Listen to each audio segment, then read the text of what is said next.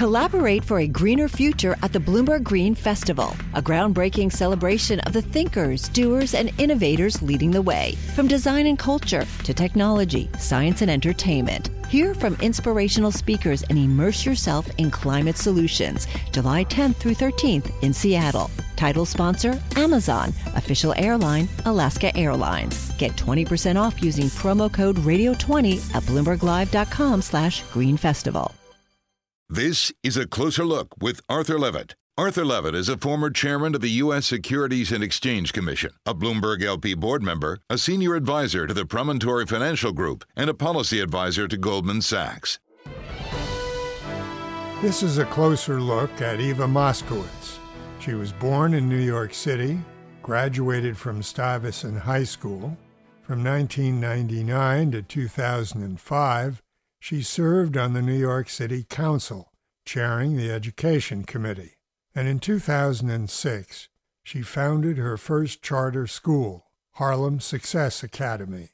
Today, the Success Academy Network is the largest and best-performing public charter school network in New York City, with 47 schools serving 17,000 students. She joins me now for a closer look. You attended Stuyvesant, one of New York's best public high schools. Was your experience a good one, and does your desire to change our schools come from that experience? Well, it was a good experience in some ways. My father went to Stuyvesant, my husband went to Stuyvesant, but my primary influence for the work that I do now was really growing up in Harlem, going to District 5 schools, and seeing that when the schools are not of high quality, unless you have a parental backstop plan, you can end up in some not very good places.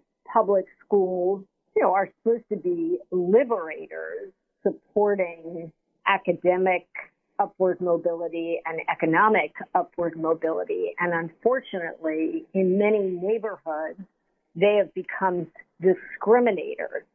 If you are assigned to a failing school, your chances of getting out and making it are very much diminished. And that inequity, that lack of opportunity, really led me to first become an elected official and really work on the issue of education, and then start Success Academies.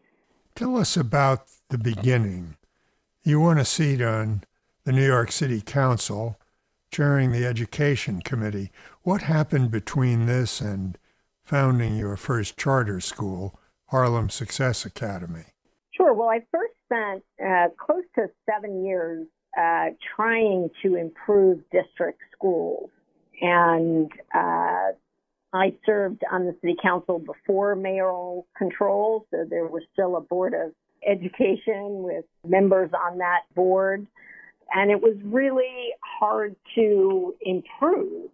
I was very concerned about art education and music education. I held hearings on procurement, on science education, trying to make the New York City district school system more responsive to ordinary parents and teachers and educators. And it was just really, really challenging to move the needle. So I decided, rather than spending all of my energy trying to fix a system that was broken, what if, by founding Success Academy, what if I could get to educational nirvana for children? What if I could make a better system of public education and really reimagine a free, great public education for kids? So I started Harlem One in late August of 2006. Today, there are nearly 50 Success Academy schools, K through 12, educating close to 17,000 children. How do you get your success? What is there about your program that makes your students excel? Well, as you know, education is complex, and there are many factors, many ingredients to great schools.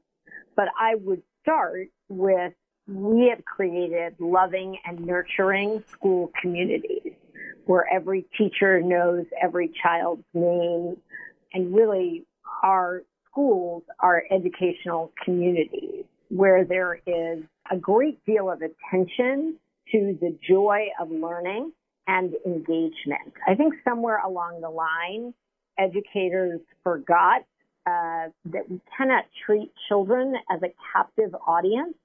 We have to treat children as if they had a choice whether to be there or not.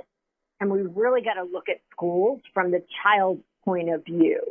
Is it interesting? Is it engaging? Are we asking really good questions? Are we meeting them where they're at? Struggling students might be at one place, but students who are flying high might be at another place, and schools have to meet all those children where they are and move them north. I would also say our success is the investment we make in the adults, whether they be teachers or assistant principals or principals. We have probably the most robust training center and set of courses for the professional development of educators. Eva, let me ask the obvious question. Why shouldn't we spend this energy and creativity and money that's going into charter schools on fixing the public schools instead? Well, we obviously should continue to try and fix the district schools. We just have been doing it for a half a century, and parents need immediate relief. If I'm the mother of three, my children are teenagers now, but when they were little, if you have a 5-year-old, you can't wait a decade until the system improves. You need a good kindergarten classroom right now. And so what the charters do is provide excellence immediately. And that is an important addition to the ecosystem. And we can't be against alternatives that are working right now that are free and excellent. Well, I've seen data that shows that charter schools do not harm district schools. But is there a case that you are diverting resources from public schools and leaving them with the troubled students? Well, not only are the charters not diverting resources, charters in New York City, for example, get $5,000 less per child than the district. So I believe in funding parity, so I don't think it should be this way.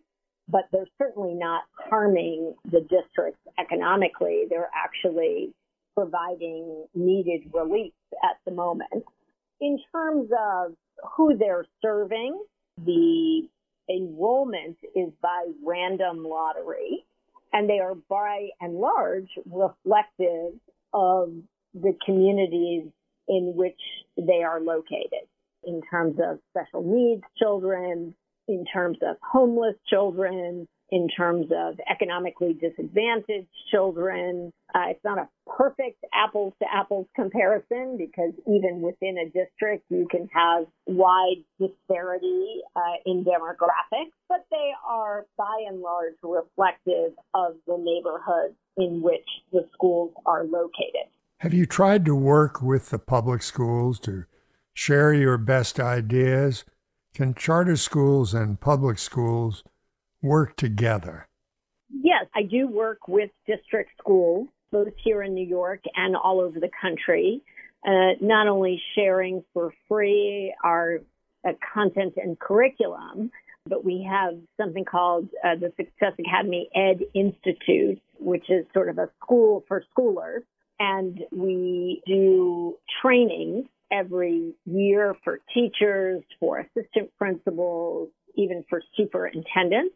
We also have something called the Ed Partnership Entity, which does tours and kind of pulls back the curtain on what are some of the key elements of a highly successful school. I know that Mayor Bloomberg was supportive of the Harlem Success Academy.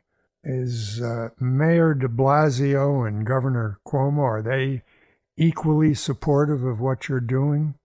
Well, Mayor Bloomberg certainly was, not just of the first school, but of charters in general, and we certainly wouldn't be at nearly 50 schools without his deep commitment. The governor has also been supportive of charters. Mayor de Blasio, unfortunately, not so much. In fact, he's been quite hostile. In 2014, he threw out 3 of our schools, and we had to really fight back and ensure that Success Academy children and families had access to buildings. He ultimately kind of abandoned his kind of wacky scheme of hurting charter kids and families. But it's been sort of post-2014, it's really been just he's resisted at every turn. He is very, very closely allied with the teachers union, and they're not big fans of charter. But also, I think he has a worldview. I don't think it's personal. I think he has a worldview that the only way to educate children is through big government. And, you know, that might have been true in the 1970s, but things have changed quite a bit since that time. Public charter schools are one of many reform strategies where, you know, we over the course of a 13-year period have become the 7th largest district in the state of New York. You could never do that in the district bureaucracy. It would just take too long, too much money. You could maybe accomplish that in a 100-year period. But charters are a third way of doing things that immediately benefit children and teaching and learning. And he's kind of threatened by that. Hi, I'm Ron Kraszewski, Chairman and CEO of Stifel. Financial advisors, if you're not growing your practice, you're losing market share. Stifel is a growing entrepreneurial, advisor-centric firm built for successful advisors like you. Imagine having the resources of the largest wirehouses and the support of the boutique shops, but none of the bureaucracy to get in the way of you serving your clients. At Stifel, it's your business, your book, your clients. I always tell the advisors we're recruiting, I want you to come to Stifel and double or triple your business. Most of them laugh and shake their heads, but I'm serious. Don't take it from me. Take it from Stifel's #1 finish in J.D. Power's 2023 U.S. Financial Advisor Satisfaction Study. So, there's a reason why 148 financial advisors joined Stifel last year. Come join us and find out why Stifel is the firm where success meets success. Visit www.choosestifel.com. Stifel Nicholas and Company Incorporated, member SIPC and NYSE. Collaborate for a greener future at the Bloomberg Green Festival, a groundbreaking celebration of the thinkers, doers, and innovators leading the way. From design and culture to technology, science, and entertainment. Hear from inspirational speakers and immerse yourself in climate solutions. July 10th through 13th in Seattle. Title sponsor, Amazon. Official airline, Alaska Airlines. Get 20% off using promo code Radio20 at BloombergLive.com/Green Festival. Do you think the current education secretary is effective? I'm told you were disturbed when she admitted that she hadn't visited any struggling schools during her whole tenure. I think it has not been super effective, but you do have to understand that education is a local and state matter. The federal government has a limited impact. Obviously, they have purse strings and can make certain investments, but most of how you deliver the service is a local and state matter. Some former teachers, Eva, of yours have complained that test prep always comes first, narrowing the kind of work students do. Is this just being practical? Test success is how we get measured in life, like it or not. Well, we have a very rich broad curriculum that goes far beyond, frankly, the New York State tests, which are not very rigorous these days. So we expect our students to read poetry broadly and nonfiction and do science 5 days a week starting in kindergarten. Our students do about 135 experiments every study major scientific concepts. In middle school, they do 4 years of history, world history in fifth, 2 years of American history through World War II, and then they spend a year on post-1945 American history, reading primary source documents every single day. So our curriculum is quite broad. In high school, our kids take economics, statistics, mechanical and electrical engineering. It's a broad liberal arts education with a tremendous emphasis on science and mathematics. Yes, we do believe that kids should be prepared for the test, but it's much, much broader than that. There are complaints that the atmosphere at the schools is too strict and unforgiving. Now, I've heard you say that it may feel restrained or restrictive, and go on to say no one's going to be checking and supporting you. Do you think you expect too much, or do the kids rise to the bar that you set? I do believe that kids should say please and thank you to the lunch ladies and should behaviorally respect one another. There shouldn't be fights in schools or food fights in the cafeteria. We really believe in protecting everyone's right to learn in the classroom. Look, Arthur, it's very recent that mayhem was acceptable for most of American history, and I say that as a professional historian. The expectation was that classrooms were orderly and there was a level of civility in the classroom. It's only very recently where that becomes an outlier expectation. And we have found at Success that kids rise to the occasion.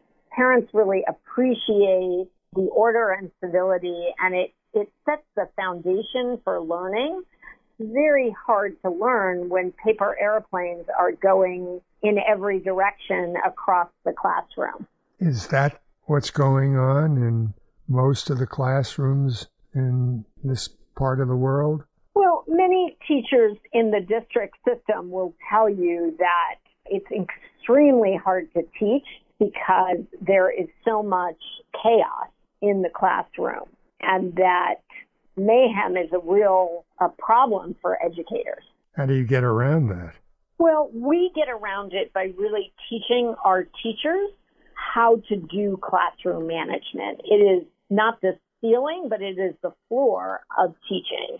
You have to be able to manage the classroom, and we have pretty big class sizes of 32 in elementary, 34 in middle, and even 36 in high school.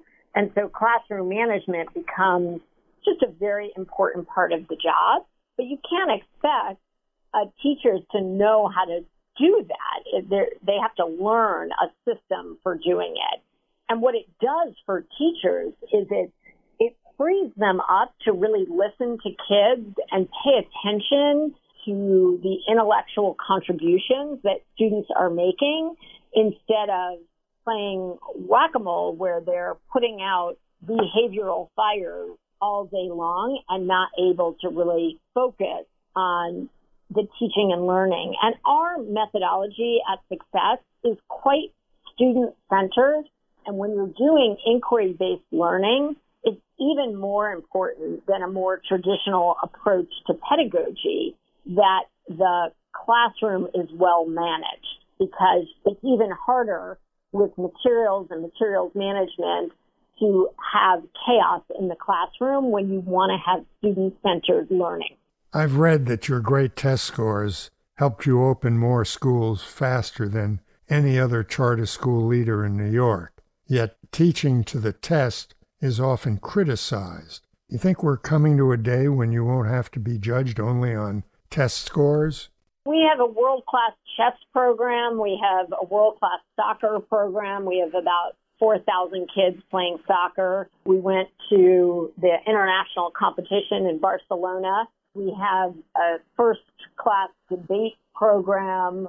100% of our kids were accepted to college and off to really, really great places. So I think this notion that we are known for our test scores is really not accurate anymore. But, at the beginning, that was the only sort of external validation of the work we are doing.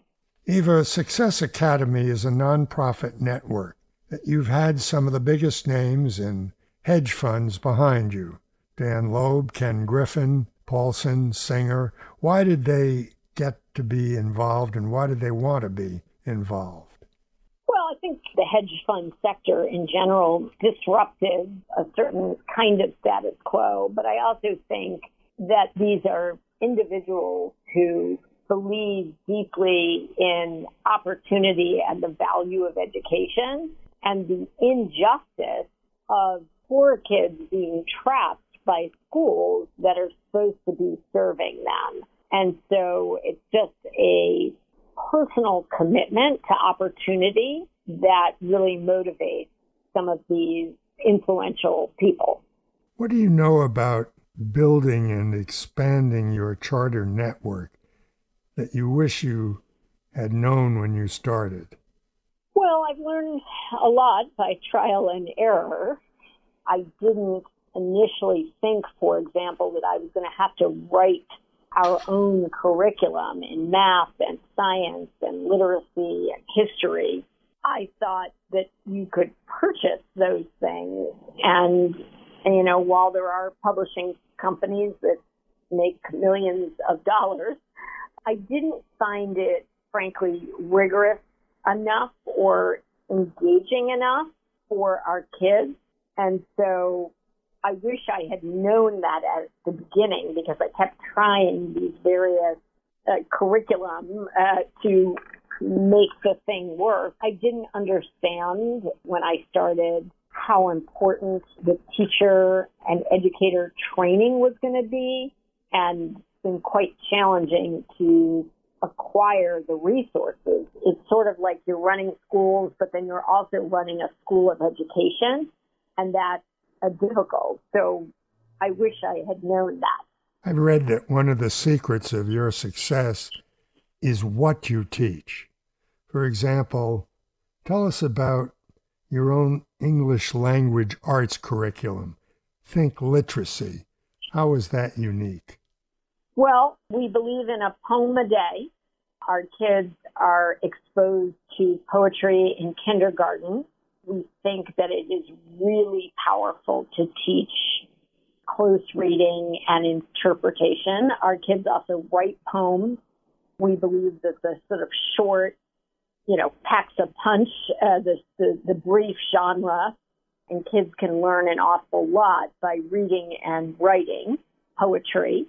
We also believe in project-based learning, which is interdisciplinary exploration of certain topics. So we do a unit, for example, in second grade on the Brooklyn Bridge, which ranges from the engineering of building the bridge to the social history of the time period.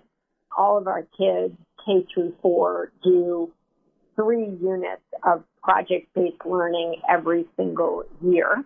We also believe in the richness of the past. We're big believers that the kinds of questions that educators ask really determine the quality of the learning. And if you ask a low-level question, you're going to get a low-level answer. And so we spend a lot of time and energy creating rich writing tasks. And we find that that alone improves the quality of the writing. I've read about the high quality of the literature the students are expected to read. How do you choose the books that are assigned to students? This is a topic of much debate here at Success. We spend a lot of time and energy curating those lists. and we read voluminously children's literature. I have a team of people here. I used to do it myself. Now I have a team of people where we look at all the Newbery Awards, for example, and we read that literature and we ask ourselves, what is the most high quality books, including illustrations, that we can put in front of our kids? And we also ask ourselves, what are they interested in? And what do we think is going to engage our students? Obviously, as the kids ascend the grades, canonical literature that has stood the test of time. Our kids are doing a series in high school on the American Dream, reading classics like The Great Gatsby, The Scarlet Letter, Death of a Salesman. We find as many great books as we can, and I think that our students find the literature curriculum really engaging. Former New York City Council member, founder and CEO of Success Academy Charter Schools, the largest and best performing public charter school network in New York City. If you'd like to hear more of her story, she recently published a memoir, The Education of Eva Moskowitz, about how she became a forward-thinking education entrepreneur. Eva Moskowitz, thanks for joining us. By the way, if you have comments about the show or suggestions for topics, please email me at acloserlook@bloomberg.net. That's a closer look, one word, at bloomberg.net. And follow me on Twitter at Arthur Levitt, one word. This is A Closer Look with Arthur Levitt. Michael Bloomberg is the founder and majority owner of Bloomberg LP, the parent company of Bloomberg Radio.